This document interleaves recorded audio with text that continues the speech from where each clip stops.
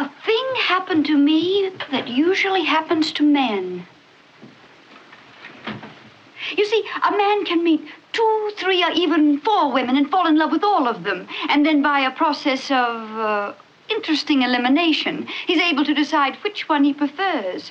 But a woman must decide purely on instinct, guesswork, if she wants to be considered nice. Oh, it's quite all right for her to try on 100 hats before she picks one out. Very fine. Which chapeau do you want, madame? Both. Welcome to Season 3 of How Would Lubitsch Do It? A podcast in which we discuss the works of director Ernst Lubitsch, one film at a time. It's 1925, and Dave Kehr joins us to discuss Lady Windermere's Fan. Come visit ernstcast.com if you'd like show notes, resources as to where you might find the films we'll be discussing, a link to our Discord, or just to say hi.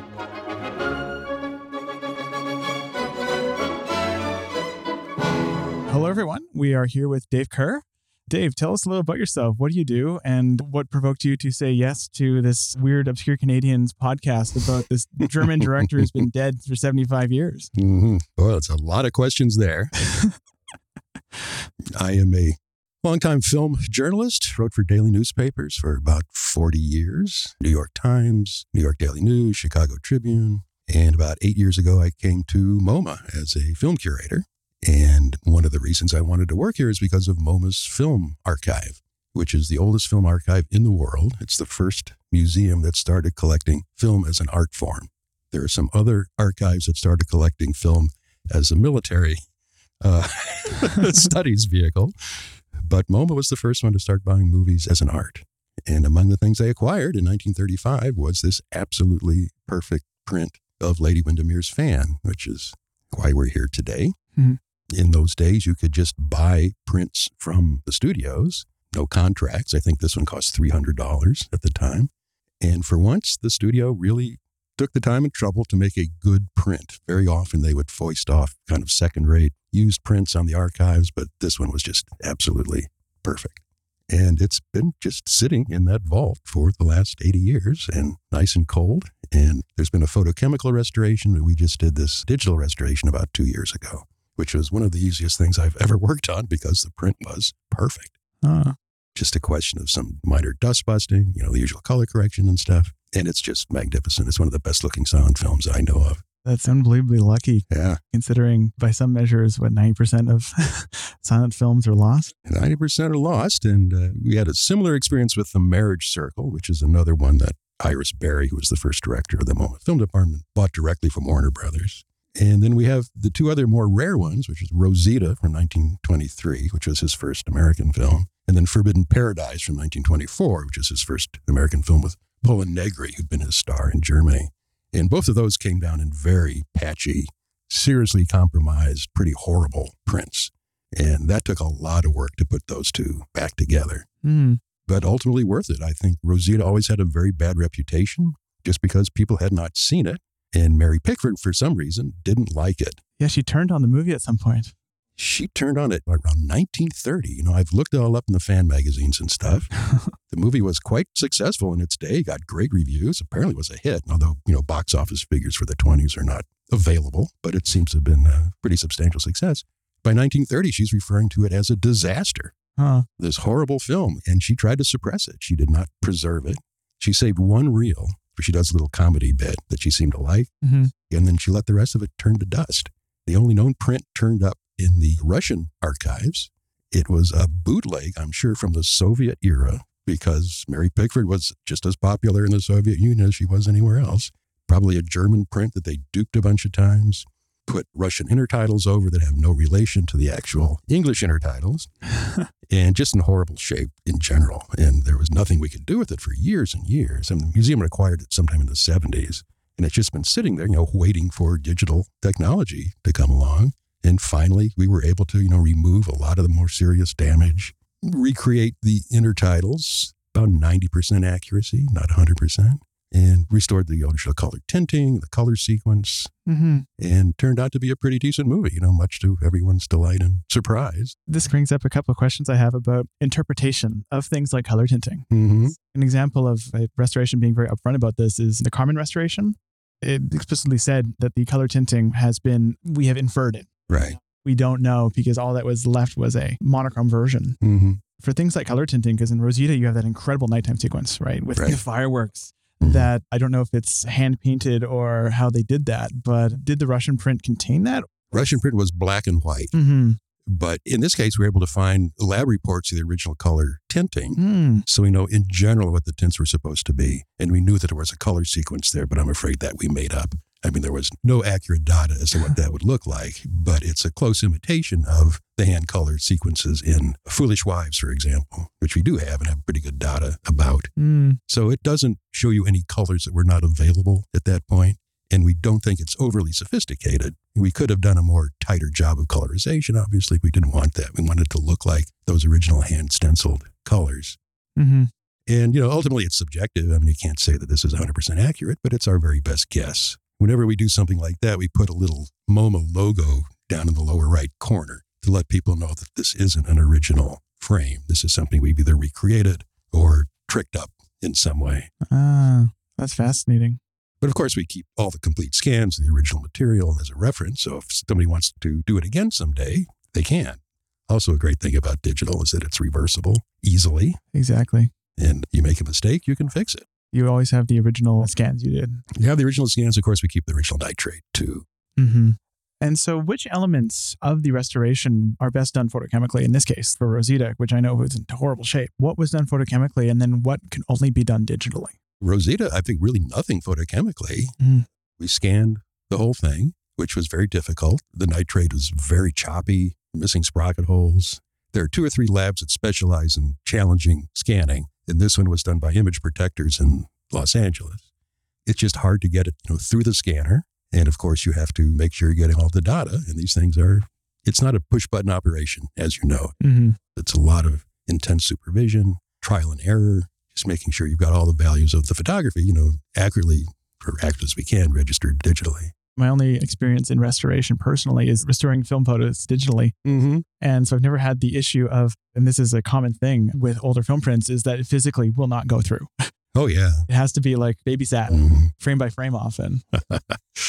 Definitely, yeah. I mean, Forbidden Paradise was an even worse condition. It was 2 incomplete prints from the Czech archive, both running about 40 minutes, about 4 reels. And again, it was assumed that there was nothing we could do with these. They were just in such horrible condition and the whole film wasn't there, so let's not bother. But then we decided to take a look at both prints, which no one had done, it seems. And when we saw both of them, we realized we had about 95% of the film. So we were able to recreate it following the original screenplays. Again, had to fake 1 or 2 missing scenes using intertitles. But by and large, yeah, this was a very important Lubitsch that's kind of been brought back from the dead. This was a major film that just you could not see in any kind of decent edition. And it's a testament to the skills of the restoration team and also the endless possibilities of digital restoration that I watch Forbidden Paradise and I watch Lady Windermere's Fan. And I mean, there's the details around the fringes that Lady Windermere's Fan comes from a better source. But the difference is not night and day at all. Yeah. I mean, it's quite remarkable when you look at the original material. And you can really squeeze a lot of information out of a print. Oh, yeah. It's just surprising. When somebody knows what they're doing with a scanner, you can get a lot of detail even out of a bad print.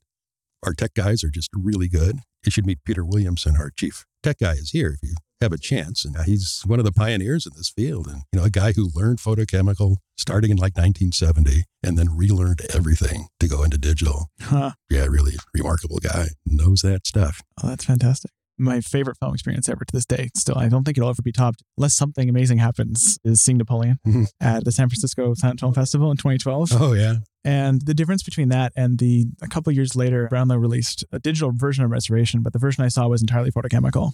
And it was an incredible case study in things that we kind of take for granted in the digital world, like half the frame at certain points was cropped off because of a soundtrack that someone had laid over certain reels at certain points. Yeah. Little things like that I think it's worth noting how limited the photochemical restoration process is based on most of us see these digitally now. Oh, yeah. No, you can take it pretty far. We've been messing with a Chaplin short called The Adventurer, which has been restored 1 million times by 1 million different people.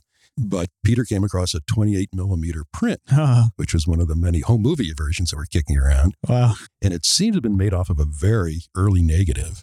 And combining that with the sound reissue we had from 1931, which was clearly made from a first negative, but had an added soundtrack down the side, which chops off the left side of the frame. Yeah. So we were able to patch in that missing sections from the 28 millimeter print onto the 35.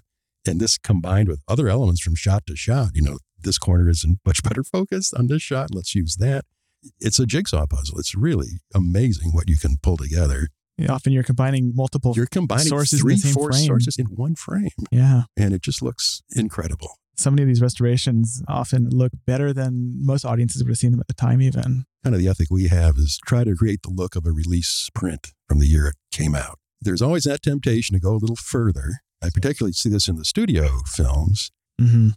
I remember seeing a very nice restoration of an Orson Welles film, and I'll leave out the names of the people who did it just because. And the guy saying to me, yeah, you can see stuff in this that even Orson Welles couldn't see. And I say, but that's what I don't want to see. Mm-hmm. I want to see what Orson Welles put there. I don't want to see the intent, the nail heads on the set, but you can squeeze that stuff out if you want to. My closest personal experience with this is with The Good, the Bad, and the Ugly. Mm. I won't name names, but it's Rich Rabada, did the current 4K restoration of it. And a couple of now friends of mine, we met because of our bootleg illegal restorations attempts of this film. Mm. They actually scanned a print. They scanned it was an IP Tech print. Nice. And it was beautiful. But the thing they said was, look at the skies. In the Rich Rabada version, all the skies are blue. You can see every cloud that's so dense because they pulled so much detail out of that negative. Yeah. Versus the release prints, sky is completely blown out. And Leone would have known that and composed for it. Yeah. It gets at that, the best possible version in big air quotes, scare quotes, best Right. versus the one that the artist actually intended. Yeah. Yeah. And obviously, it's always going to be subjective, but I think you should fix a goal, what you want. Yeah. It's a fascinating question, this whole idea of the interpretation, because so many of these films, too, don't really have a canonical shape. Actually, The Merry Widow is a great example where the version that we see now, I think, is much closer to Lubitsch's intent than what was released in 34, because the version that was apparently released in 34 was highly censored. Yeah, depending on the territory. In the U.S., at least, I think. Yeah. At that point, it still had been individual cities had their own censor boards. Mm-hmm. That was one of the good things about the MPAA is that they centralized all of that censorship. Yeah. So you'd see a different film in Chicago than you'd see in Boston or in New York. Mm-hmm. And so the question of what people saw versus, I could record a whole podcast about the Wong Kar-wai question of that, which I have a very strong feeling. One question I have is, for example, Rosita, you mentioned most of the title cards had to be sourced elsewhere. Right. Whereabouts was that source, and how does one go on tracking down that? Oh, boy. Yeah, that one was particularly challenging. We never found an original continuity script, which is what you want, that's made after the shoot, just laying out shot by shot what's in the film, all the title cards, everything just as it existed in the final print. That's what you really want to find. We found nothing like that. We had a very early draft that had actually different names for the characters, that had the sequences set in different cities. Oh my gosh. Clearly a lot more work went into that. Yeah. And some of it interesting. You could see where Lubitsch reassigned one entire character to an actress that he liked better. Just took all this guy's business and gave it to somebody else. And it's a great choice. But we were able to find some of the original text quoted in reviews here and there. There's a big plot point of Fortune that hangs on a song that she sings, a satirical song attacking the King of Spain. Mm-hmm. And we had 2 lines from that and nothing else. So wow. It was you had to write a song? So I wrote the lyrics. Yeah. I mean, you did a great job. I would never have guessed. Glad you say that. Yeah. Stepping in Ernst Lubitsch's shoes is something that makes me a little nervous, but I guess we got away with it. And again, we identify it as, a MoMA creation, but otherwise a big plot point does not register in the film at all. So sometimes you got to make these overstepping decisions, and yeah, I will defend that. I think it's very defensible. You're you're whoever the writer was for Milli Vanilli, but for Lubitsch now. Out of curiosity, and this might be something that's unknown, but is the character he gave all the business to the Irene Rich character, the Queen? No. The French actress who plays Pickford's mother, the credits I didn't bring, she's wonderful. She's in a bunch of 20s comedies. Mm-hmm. But in the original screenplay, the gags are all assigned to the actor playing Pickford's father. And clearly they got on the set, and Matilda just blew everybody away because she's just much funnier. So he gave all of that business that's in the script to her. I know that for some of the German films, censorship notes were used to recreate the intertitles. Yeah. That's another great source, of course. Mm-hmm. Various state censorship boards. You never know what you're going to get. The New York board would occasionally keep complete records of every intertitle in the movie or nothing. You have to send in a fee. You wait 6 months. and either get an empty envelope back or you get some useful information. In the case of Rosita, we got nothing. Absolutely zero. Oh, that's fascinating. Mm-hmm. We talked about the tinting of Rosita. Silent film tinting is I love it. I've been waiting my whole career to rip that off for one of my own movies. Yeah. But in Lady Windermere's Fan, one thing I noticed was that the tinting in that film is some of the most, I would say, sensical and coherent of the tinting of any of the Lubitsch films from that era. It has a very, very clear rhythm to it. Mm-hmm. You have magenta for the Windermeres. You have yellow for all the outdoor stuff. Mm-hmm. You got the nice dark blue for the night scenes in the garden. Oh, yes. And then Mrs. Erlene's residence is neutral. Kind of a peachy. Yeah. Mm-hmm. It's a peachy color. Was that something that existed in any of the prints you saw, or was that taken from notes? Those are from notes. Mm-hmm. Yeah. Oh, that's interesting. The tints themselves based on samples from the era. Mm-hmm. Because the print we have isn't black and white. In this case, there's enough documentation to be like 99% certain this is correct. And were those tints accomplished photochemically or entirely digitally when you did them? In this case, entirely digitally. When we do make prints, which still happens once in a while, Mm-hmm. there's a lab in Amsterdam Oh, wow. that does pretty good color tinting. And there's a very mysterious guy in Prague who has some mysterious process he will not share with anyone that's much, much cheaper. And he will tint your film for you. But we don't use that guy. Too underground. We've talked a lot about the work of restoring these, although before I move on, is there any other element of the restoration process? Because I want to talk about releasing in a second, but the elements of the restoration process, is there anything that you feel that we haven't shed light on quite yet? Well, that component is getting scores. And in the case of Rosita and Lady Windermere and Forbidden Paradise, we had the original scores from the period. Mm. So we had a film scholar, musical scholar, who recreated the original orchestrations. And again, that is as close to accurate as we can be. There were services that issued cue sheets for films, like a list of more or less public domain classical compositions, popular folk song, that sort of thing, suggesting what you should play when. Mm. And occasionally, different filmmakers would get more involved in these creations. And it's the opinion of our musicologists is that Lubitsch, who had a very advanced musical knowledge, was very much involved in selecting the scores. Particularly Rosita, there's lots of very esoteric references to medieval chants and stuff that just would not have appeared on the standard cue sheet. Oh, wow. Say you have a film where the score is, we know nothing about the score, right? Cue sheets have been lost. Everything is gone. What's the process? I guess everyone has a different process, but if any restorations like that have landed on your doorstep, what process do you undertake when that happens? Well, we got one right now, Stella Dallas, which is a great Henry King film from 1925. Just brilliant, brilliant melodrama. You've probably seen the remake with Barbara Stanwyck from the 30s. Mm-hmm. But this is even better. I mean, really just a terrific film. No score existed. We commissioned a British musician, a guy named Stephen Horn, who had been touring with a piano accompaniment for Stella Dallas. So we got him to write an orchestral score, which we were able to finance and premiered at the Venice Film Festival in September. 13-piece orchestra. Really just beautiful, beautiful evening. And we've recorded that and we hope to get that out as a disc or something, whatever still remains by the time we can produce it. But again, it's just try to stay in the spirit of the piece. And there's nothing in Stephen's work that seems anachronistic that you would watch and say this wouldn't happen in 1925. I do not like the rock, pseudo-jazz, contemporary scores that do get stuck on these things occasionally. What's your feeling about something like the Giorgio Moroder Metropolis, that sort of thing, where it's almost like a new work? It is, I mean, that was such a manipulation of the material. It doesn't ultimately have much to do with Fritz Lang. In that case, it was by selling the rights to Moroder that the Munich Film Archive was able to finance their restoration. Mm. So that was a necessary compromise, I think. They got the work done thanks to Moroder. Mm. And of course, his version is now just a novelty. It's interesting too, like my experience of so many of these films, this is the refrain I return to in a lot of these episodes, is I often find myself doing a lot of work mentally to decouple my experience with the score, with the film itself. Like, I think part of why I have a special place in my heart for student prints is because I think the Carl Davis score is just unspeakably gorgeous. And it's only like my fourth favorite of his scores. And just his romantic, sweeping scope of that thing, I think pairs so well with the film. So when I praise that movie, I almost have to deal with two separate works versus The Doll, which I don't know if you've seen the restoration of that. It's the one that Masters of Cinema has on their box set. Beautiful restoration. I love that film, but the score is not good. Yeah. The Germans have a certain weakness for that. I don't know why they keep doing it.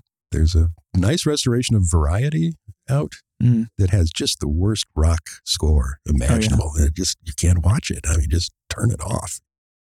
This experience going through all these films has been very hit or miss. Just a couple of films before, The Oyster Princess has a very strong accompaniment, but they're all very interpretational, done decades later.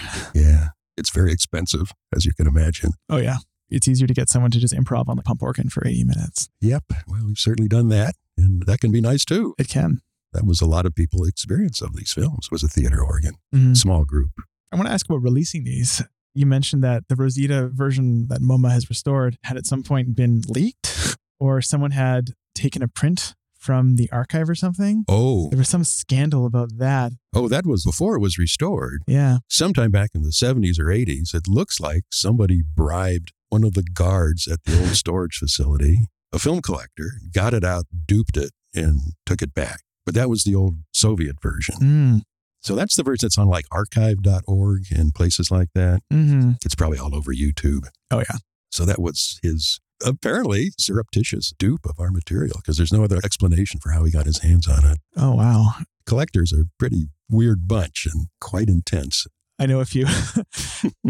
I'm mildly a lurker on certain Star Wars fan community forums that are focused on cobbling together the best release prints. Oh, yeah. The shenanigans that go on are phenomenal. I know. As far as the availability of these 4 films, as of now, which is December 2022, what's the status of these 4 films and how does that happen? How do you go from, okay, we finished a restoration to Joe on the street, Devin can buy it? Yeah, it's not easy. It would have been easier 20 years ago, but the market is really pretty much dried up. It's a very small group of hardcore collectors who are interested in these things. And if we sold 2,000 or 3,000 units of something like Rosita, I would be happily surprised. So economically, it doesn't make a whole lot of sense to keep doing this, but you kind of want to do it because you want a thing at the end of the day. I'm still hoping to place a box set of our 4 Lubitches with one of the DVD companies. And everyone's kind of interested, but nobody really wants to pull the trigger because it's not a moneymaker. No. I think it'll happen sooner or later. We've started streaming some of them on the MoMA website, which is something that I think we're going to have to develop a lot more intensely in years to come, since physical attendance is falling off significantly. Oh, interesting. Yeah. Is that a COVID thing? Everyone I speak to says the same thing. The audience for repertory cinema is fallen off as precipitously as any other form of cinema right now. So we're down about 2/3. Oh, wow. I hear that from pretty much everybody in this world. Oh, that's heartbreaking. Yeah, I don't know what's going to happen.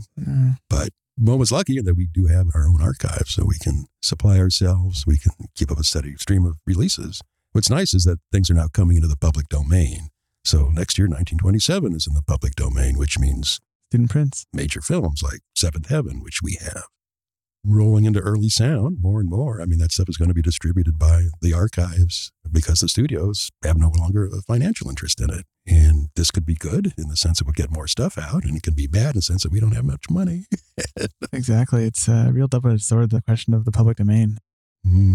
There have been Kickstarters for public domain films for things, and those have a checkered track record. Yeah. I mean, Jazz Singer will be in public domain in January. And that's probably one movie that Warner Brothers actually cares about. Will they fight to hold on to it? Will they come up with some scheme to renew the copyright? I just can't believe they're just going to let it go because that film's so crucial to their corporate identity. Yeah, we'll see. What year does Mickey go?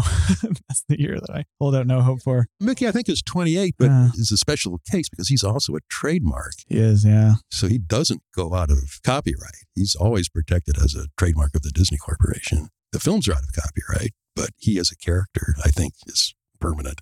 I'm no big fan of the Disney Corporation, but they did get a bad rap on that last copyright renewal. It's like it was the Mickey Mouse Copyright Act and passed entirely to protect the Mickey Mouse franchise, which is not true. I mean, I work at the committee at the Library of Congress. I see a lot of this stuff going on. It was the music people. It was really the music industry that drove that last big reorganization. Is there something that happened in that decade of music that they really wanted to hold on to, I wonder? I think strengthening protection in other areas. And they actually let go of some of their 20s copyrights. The music people did. And one day I'll be able to use Robert Johnson in movies without repercussions. As a student prints partisan, the year 1927 falling into the public domain is endlessly exciting to me because that means there's hope. Yeah. Well, I'm not sure where the print is. Eastman House? Have you looked into that? No, I haven't, no. Who actually owns that print? Yeah, I mean, find the archive, who's got it, and they can do whatever they want to as of January 1st. Yeah, I'm sure there'd be a mad scramble everyone would want to. Yeah. Be nice to think so. It's a movie that I guess the Venn diagram of Carl Davis diehards and Ernst Lubitsch diehards is probably a very small overlap. At this point, this is probably where I would move on to talking about Lady Windermere's Fan specifically, but is there any other elements to this restoration process that you would love to talk about? Yeah, I don't know. I mean, it's the most satisfying thing I do. You know, it really is such a pleasure to know that you've put these things back in the world. Mm-hmm. Just great work. I'm so glad I'm able to do it. Really lucky, really privileged that way. As a very on-brand nerd, you know, when you meet someone really like a hero of yours, I get that with film restorationists more than anyone else. Just because what kind of got me into cinema, the first thing was videophilia. I was 14 and building our first DVD system. And I just got really into video quality on DVDs, and that got me into film restoration and more of that. So I kind of came at filmmaking via going through that conduit first. So it holds a special place in my heart. Yeah, great. As a crusty old cinematographer. But yes, Lady Windermere's Fan, we're about halfway through Lubitsch's silent period, his American silent period, towards the end of it. This film, so full disclosure listeners, this week was my first time watching this film. So I'm coming at this from a bit of a unusual viewpoint because the silent period was probably the period of Lubitsch's career, the American silent period that I'm least familiar with. I've seen quite a few more Berlin films than the American ones. And yeah, this film, predictably, the recommendations were, I think, on point. I massively enjoyed it. Yeah. But I'd love to hear your thoughts on it. What draws you to Lady Windermere's Fan in particular? Well, I mean, to me, it's one of his supreme masterpieces in one of the great silent films, period. I think it's just such a virtuoso piece of rhetoric and just a really profound piece of human psychology at the same time. I don't know any director who concentrates so much intellectual power in one shot. You know, the amount of information that he's able to convey with the most minimal means just endlessly fascinates me. How quickly he's able to set up a situation, how quickly he's able to go to the heart of a character. You know, always find that kind of objective correlative.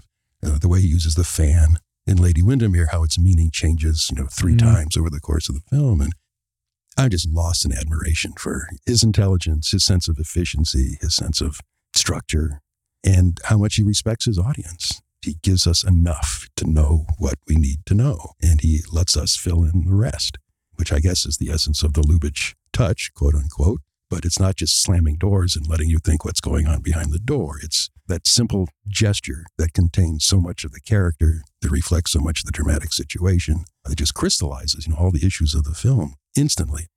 There's a great example right at the beginning of Lady Windermere, which opens with her playing with this little set of place cards.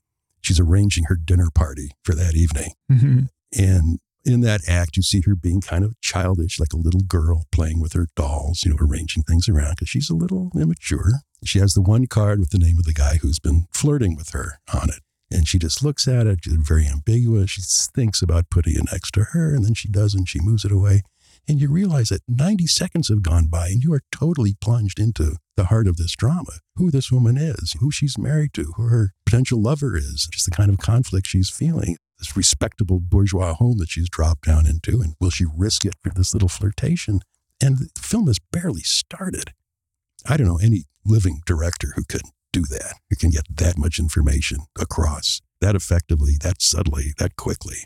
And that's genius to me. There's one shot in this where Anya gave me a funny look during our watching of it because I was laughing so hard. And it was just this little detail, similar to an object, where it's towards the climax. Lord Windermere is about to discover that his wife is not at home, not in bed, sick.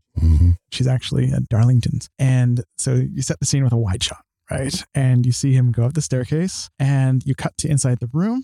And here's how you establish that Erling has followed him and stopped him. Cut to the inside of the room, you see a door open and close. And that's all you need to know about 3 plot beats. Right. I was just cackling. It's spectacular, right? Yeah. The film is full of that. I mean, the hedge scene blew me away. At first, the hedges are used to hide the action of Lady Windermere along with Darlington, right? Where based on who's off screen, who's dipped their heads below the hedges, you can tell the story of the dynamics between these two.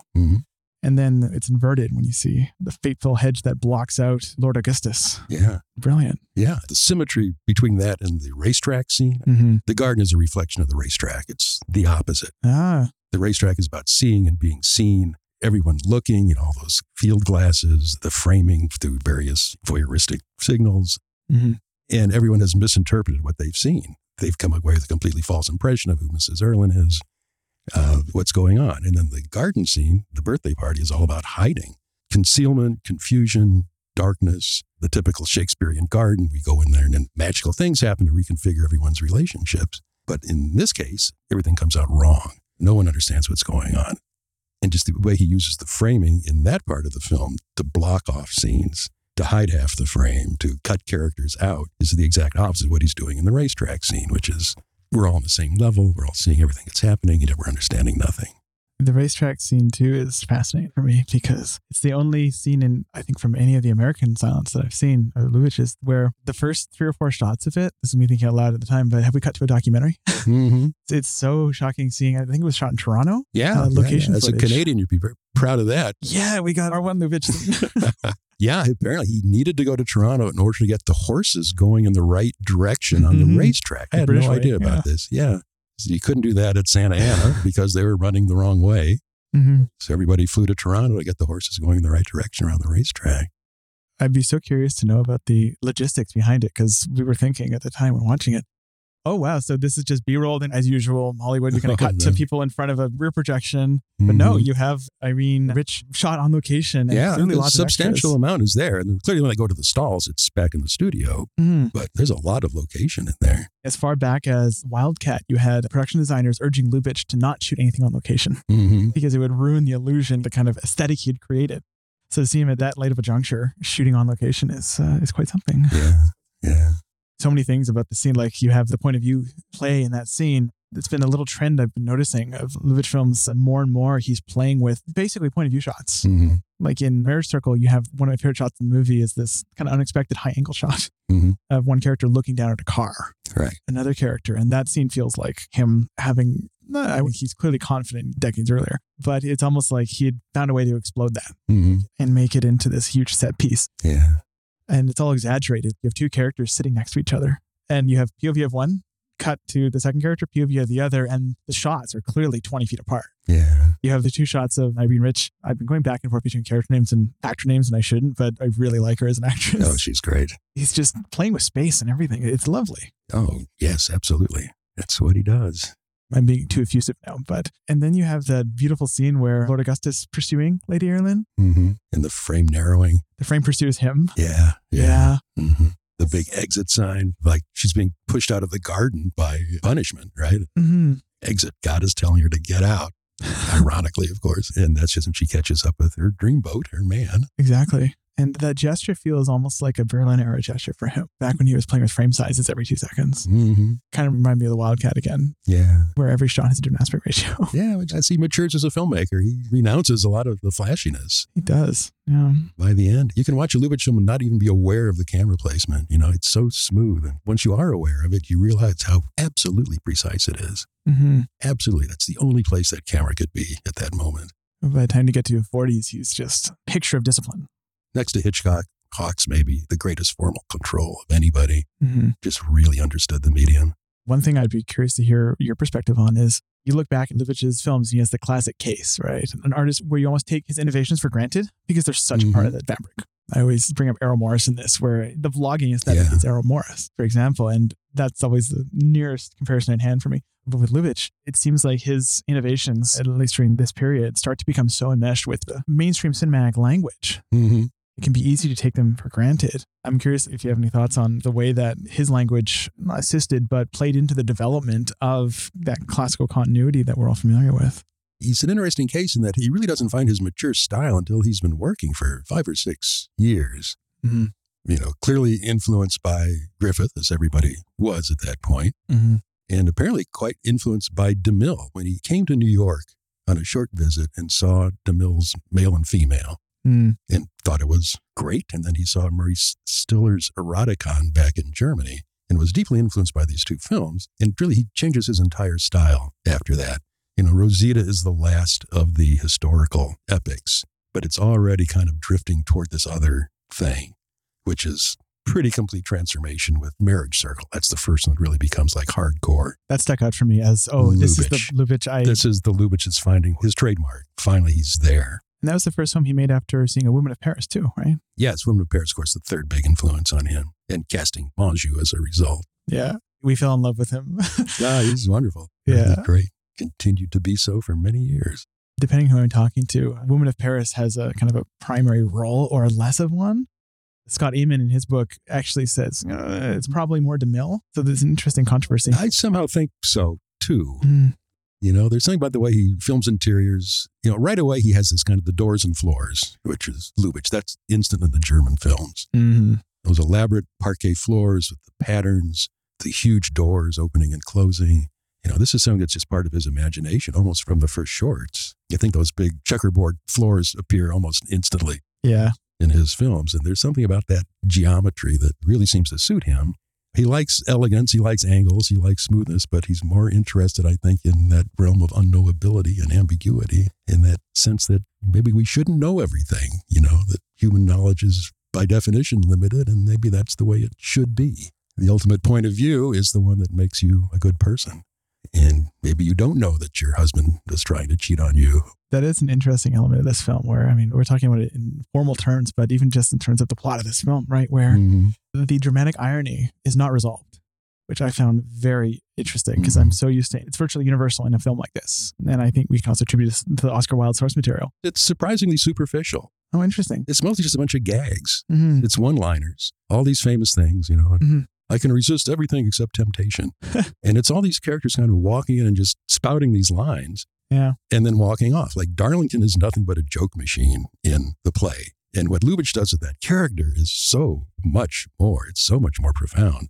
He's the villain of the piece, ultimately. He's a dark character, because he has had the ill grace to intimate to Lady Windermere that her husband is not faithful for his own selfish reasons, which is the ultimate Lubitsch sin, indiscretion.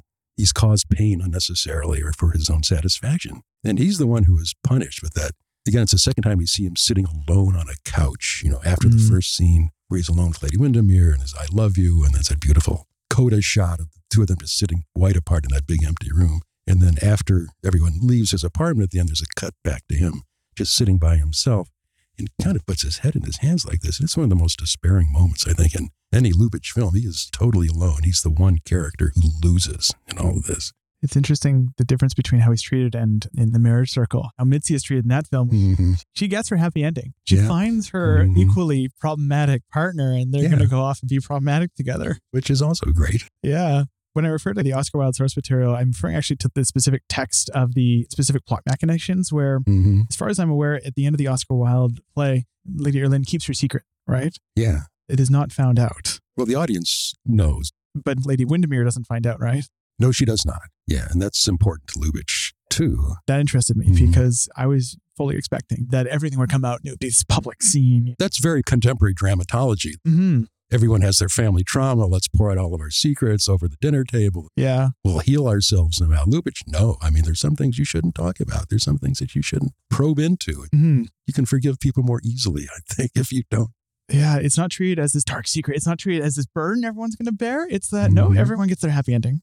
Yeah, that's human nature. We move on. None of us are perfect. The idea that it's sometimes okay to move through life with your secrets. Yeah. I found that weirdly humanistic. I think it's much more compassionate than struggle session.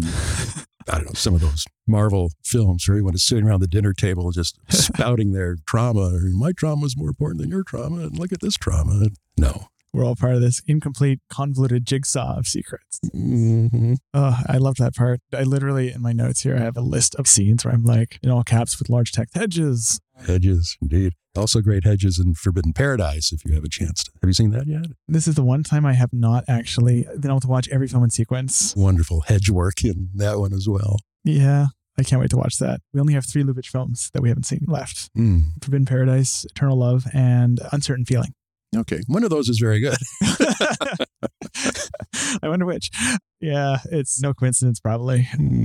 It's hard to bring myself to watch the film that happened between 2 of his masterpieces that everyone doesn't like. Yeah, it's interesting because it's a remake of Kiss Me Again, which is the lost Warner silent. So you get a sense of what Kiss Me Again was like, which got great reviews when it came out. Unfortunately, we don't have it. That one is just gone.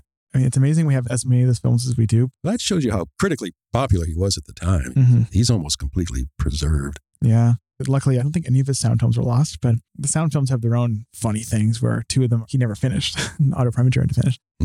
I find it just fascinating that so many of his most acclaimed from the silent period, you have The Patriot, Kiss Me Again, you have The Flame, films that were highly acclaimed at the time and would probably be key texts in that period. Yeah, there weren't very many prints. Particularly those early talkies. There were like 10 prints they would make. Mm-hmm. And when they were gone, they were gone. I'm shocked that we have Rosita. It's kind of a miracle, really, that survived. In spite of Mary Pickford's best efforts, it sort of survived. I read that she actively tried to get the prints destroyed. I didn't come across that. Yeah, that was secondhand. I didn't find a primary source for that. Yeah, she definitely just saved that one reel in her archive and junked the rest of the nitrate. That's clear. I'll never understand why she did that. I mean, I've heard multiple theories, but... And she's one of the many models for Norma Desmond, of course. She was pretty hardcore alcoholic by that point. That's so sad. I really liked her in Rosita. Yeah. You should say something about Irene Rich, who was just so transcendent in this film. And in Rosita. In Rosita, I've seen her in other movies. She's perfectly competent, but Lubitsch sees something in her that I think is just inspiring, just a sense of that particularly, female nobility. Mm-hmm. I mean, she just has it.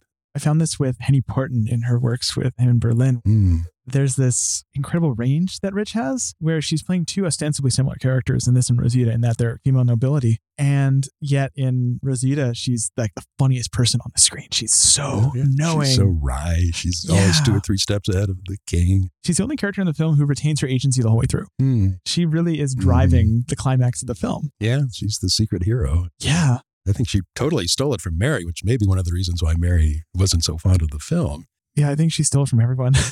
And then in this film, she's this achingly flawed and tragic figure. She's a character who, in some ways, is hard to root for because... Oh, she's done some bad things. She really has. She makes some very poor decisions throughout the film. Whenever there's the own up to it in one hand, she takes the Basil Fawlty route of just sticking to her bit the whole way through, just lying her way out of every situation. And yet she's so relatable. Right. And she's not wrong to do what she does. No. She saves the day.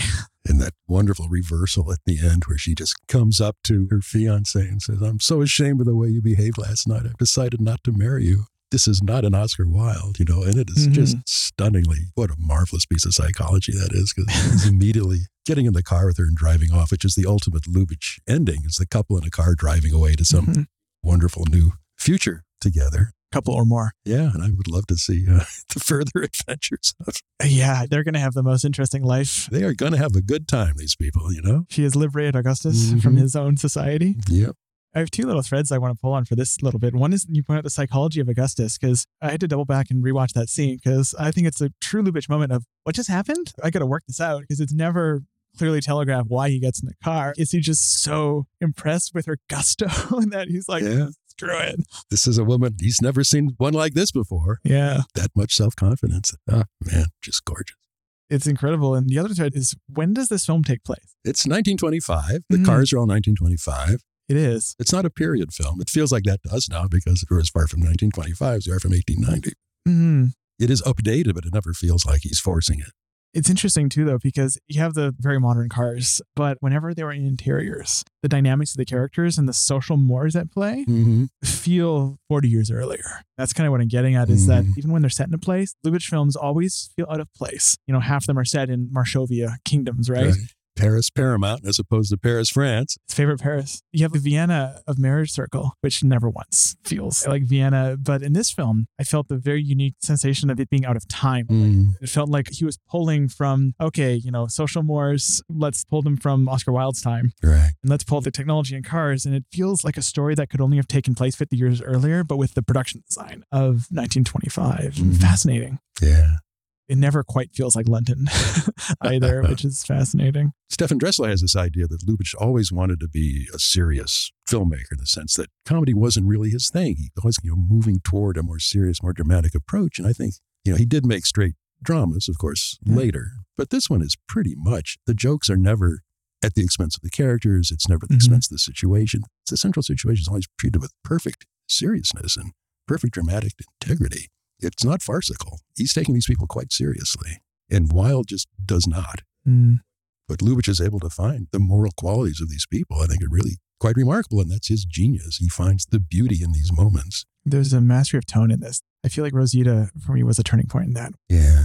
in his Berlin period, you have, I think, pretty turgid dramas. I feel like I'm on the bearish side of Madame Dubarry. But then you have his comedies, which I love. I love Oyster Princess and The Doll and Wildcat, but they are broad. Oh, extremely. Flailing arms. Some of the ethnic caricatures are a little uncomfortable at this point, you know? But yeah. And then suddenly with Rosita, I was cackling half the time. I found it very delightful, but you're laughing often because it's again that lightness of touch. You're laughing at small things that don't undercut the story or the tone. Yeah. And I think the Marriage Circle, part of why I think it's good, but it's not a height of this period for me, is that it felt a little bereft of that, of delight. I felt it took itself a little more seriously than even Lady Windermere's Fan. At least almost it was self-serious. Yeah. And then this and Student Prince, which we can get into that, I thought just, they float along. They're like on a cloud of air. Yeah. Interesting point about Marriage Circle. Yeah, of course, he remade it. Yeah. So he was not entirely satisfied with it. And When Hour With You is significantly more... it's bouncier, for sure. Yes. Yeah. There's the most earwormy songs. I've had, That Mitzi stuck in my head all night. This is the third episode I've mentioned, That Mitzi. It's like Trimming the Women from Monte Carlo. Yeah, it'll be your theme song here. Oh, yeah.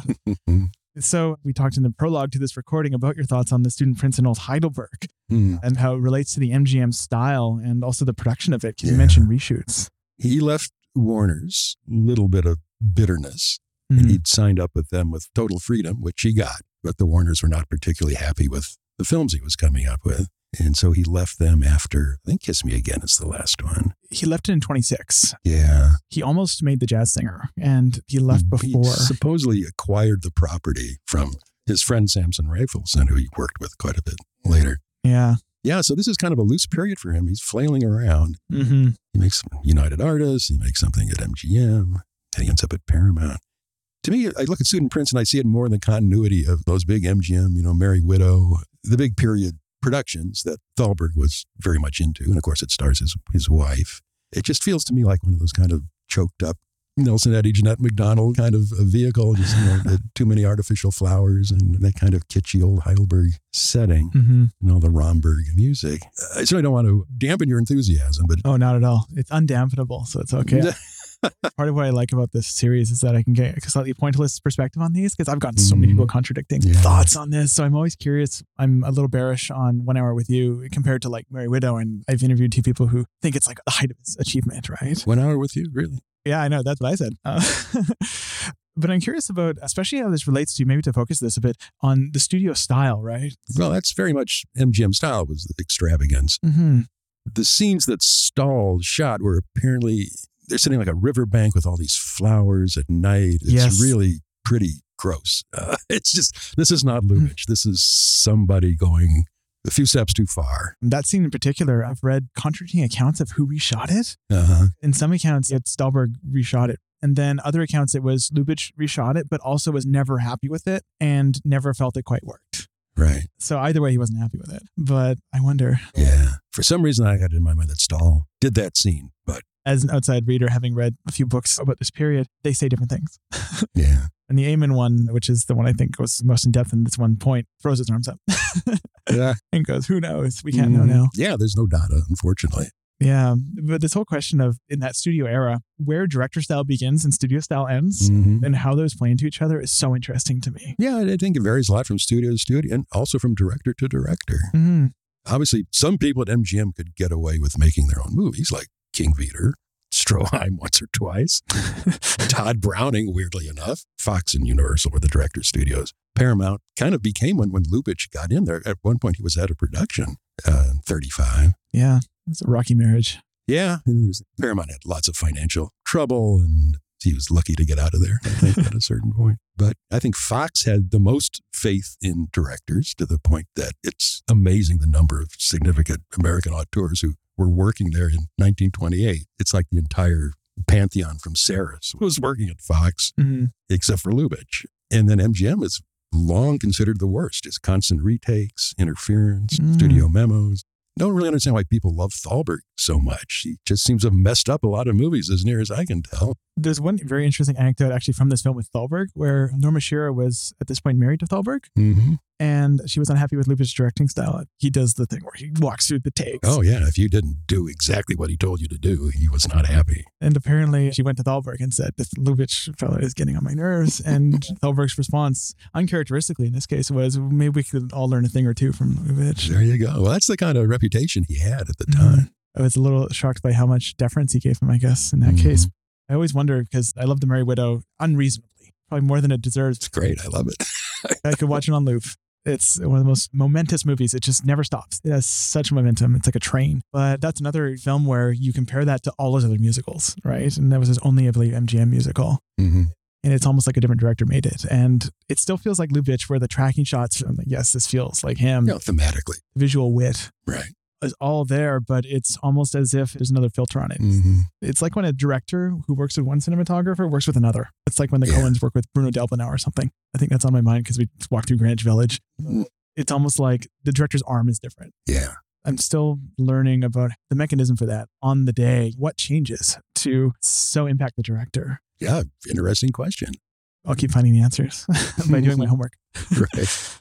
I'm curious as to your thoughts on the subsequent Lubitsch's that we're going to get into. We still have 2.5 whole seasons of this. I've never talked to you about his talkies. Are there any of his later works that particularly speak to you? And I'd love to hear your thoughts on any of them. It's almost an unbroken chain of masterpieces, if you ask me. Mm-hmm. It's easier to identify the 3 or 4 that don't work, really. Which are those? Broken Lullaby, is that one? Or Uncertain Feeling? No, I quite like Broken Lullaby. Broken Lullaby is very good. Uncertain Feeling I don't much care for. Bluebeard's Eighth Wife I don't like at all. I'm a little bearish on that one. It seems to have gotten a bit of rediscovery recently. It's too Billy Wilder for me. I am part of the choir that loves his work on Ninotchka. I love Ninotchka. I don't know if Billy Wilder had that crucial a contribution to that. I mean, he was always ripping it off, certainly for years. Oh, yes. We recently watched A Foreign Affair and we watched 1, 2, 3, and one of those I love. But there's jokes lifted straight from Ninotchka in both of those. As far as your own experience with Lubitsch, because we haven't really gotten into this part yet, what was your entree into his work? What was the first moment you went, oh, this is a director that I want to pay attention to? Gosh, I don't know if I can answer that. I mean, he was always famous in my experience. And when I first started reading about film, he was certainly mentioned in every book. This guy, Herman G. Weinberg, he was this kind of cranky New Yorker who specialized in Stroheim and Lubitsch and wrote a bunch of books, wrote a lot for film culture. He was like the great promoter of Lubitsch, almost to the point it's like a joke. You know, this guy was just too much. But when you finally saw something like Trouble in Paradise, and it was just so fresh and modern and exciting and just funny and free and tremendously appealing, how can you not love it instantly? It took me a little longer to come around to some of the more dramatic romantic comedies. Shop Around the Corner, I probably didn't like until I saw it in college, you know. Yeah. But you have to have a certain perspective on. I only came around to Lubitsch in my mid-20s. So yeah, I think I had to age into accepting. But I found it interesting how you mentioned that when you were getting into him, he was kind of a canonical director. Totally, yeah. I went to 4 years of film school and he was not brought up once. He wasn't brought up once? Not once. Well, he's not on the goddamn Sight and Sound poll. No, There's I not was a single scandalized. Lubitsch. I couldn't believe it. What's wrong with these people? I think with him, though, he has a split voting problem where there's 2 or 3 that kind of are simmering at the top, but there's no one. There's To Be or Not to Be in Trouble in Paradise, I find are the 2 most common camps of what's his masterpiece. I think why not both? But I suspect he's fallen out of favor, or at least fallen out of vogue in my lifetime. Yeah, I have that sense too, but I can't explain it. Is it the subtlety? I mean, we live in a time of maximum explicitness on every level, and he's just the opposite of that. You know, he's not going to spell things out for you, and that's his whole style. He'll give you the first couple letters, and the rest is up to you. Yeah. Is he asking too much of the audience at this point? I don't know. It's too much work. I partially maybe credit the fact that he's primarily a comedy director. Comedy is my favorite thing in art. But unfortunately, I think it has maybe less of a cachet than big, serious drama with a capital A for art. Yeah, that's always been true. There's probably so many reasons, though. I think Ford was actually the director that finally, way too late in life, in my early 20s, convinced me of the worthwhile nature of that studio era filmmaking. Oh, yeah. Probably an obvious choice, but it took me, I think, a little while to understand what Lubitsch was doing, and comparing the two, and Hitchcock too, as far as the 2 most famous studio Hollywood directors. Their entire brand is, I mean, Hitchcock made this explicit multiple times in interviews that he wants the whole audience to understand everything. Clarity in storytelling. Ford is clarity and emotion. And Lubitsch is, no, I'm going to make you work for it. Yeah. Or even compared to other comedy directors like McCary and stuff and Sturges. I love Sturges, but he's... Quite different. Yeah. McCary, absolutely one of my favorites, but I don't find them that much in common. Mm-hmm. I think they both have quite different approaches. I mean, McCary is somebody who works on the level of actors. Yes. And Lubitsch works on shots. To draw the contrast that I poorly expressed, McCary and Sturges, especially Sturges, they're not making you work in the same way Lubitsch does. They're not bearing everything in 3 degrees of inferences where it's just a door. Okay. Where in Sturges, the jokes are the text. Yeah. Which I love. Sure. But, he does other things that are interesting. Well, I just want to say thank you so much for making the time for this. This has been an absolute pleasure. Oh, same here. I really enjoyed it. Oh, good. I look forward to the whole series. Thanks for coming by. If you are a film programmer and you would like to inquire about booking Rosita, The Marriage Circle, Forbidden Paradise, or Lady Windermere's Fan for a screening at your local cinema, please check out our show notes, which contain a link to the MoMA's request form. Next week, Julia Sermons joins us to discuss So This Is Paris. Head over to ernstcast.com for links to the various public domain films we will be discussing this season, and other resources such as show notes and our Discord server. How Would Lubitsch Do It is a production of Moving Image Agency. Gloria Mercer was our dialogue editor for this episode. Recorded at the Museum of Modern Art in New York. Anya Shitak-Scott was our recording engineer. If you enjoyed this episode, please rate and review us on whatever podcast service you happen to use. We'd like to acknowledge that this podcast was produced on the unceded territory of the Musqueam, Squamish, and Tsleil-Waututh peoples.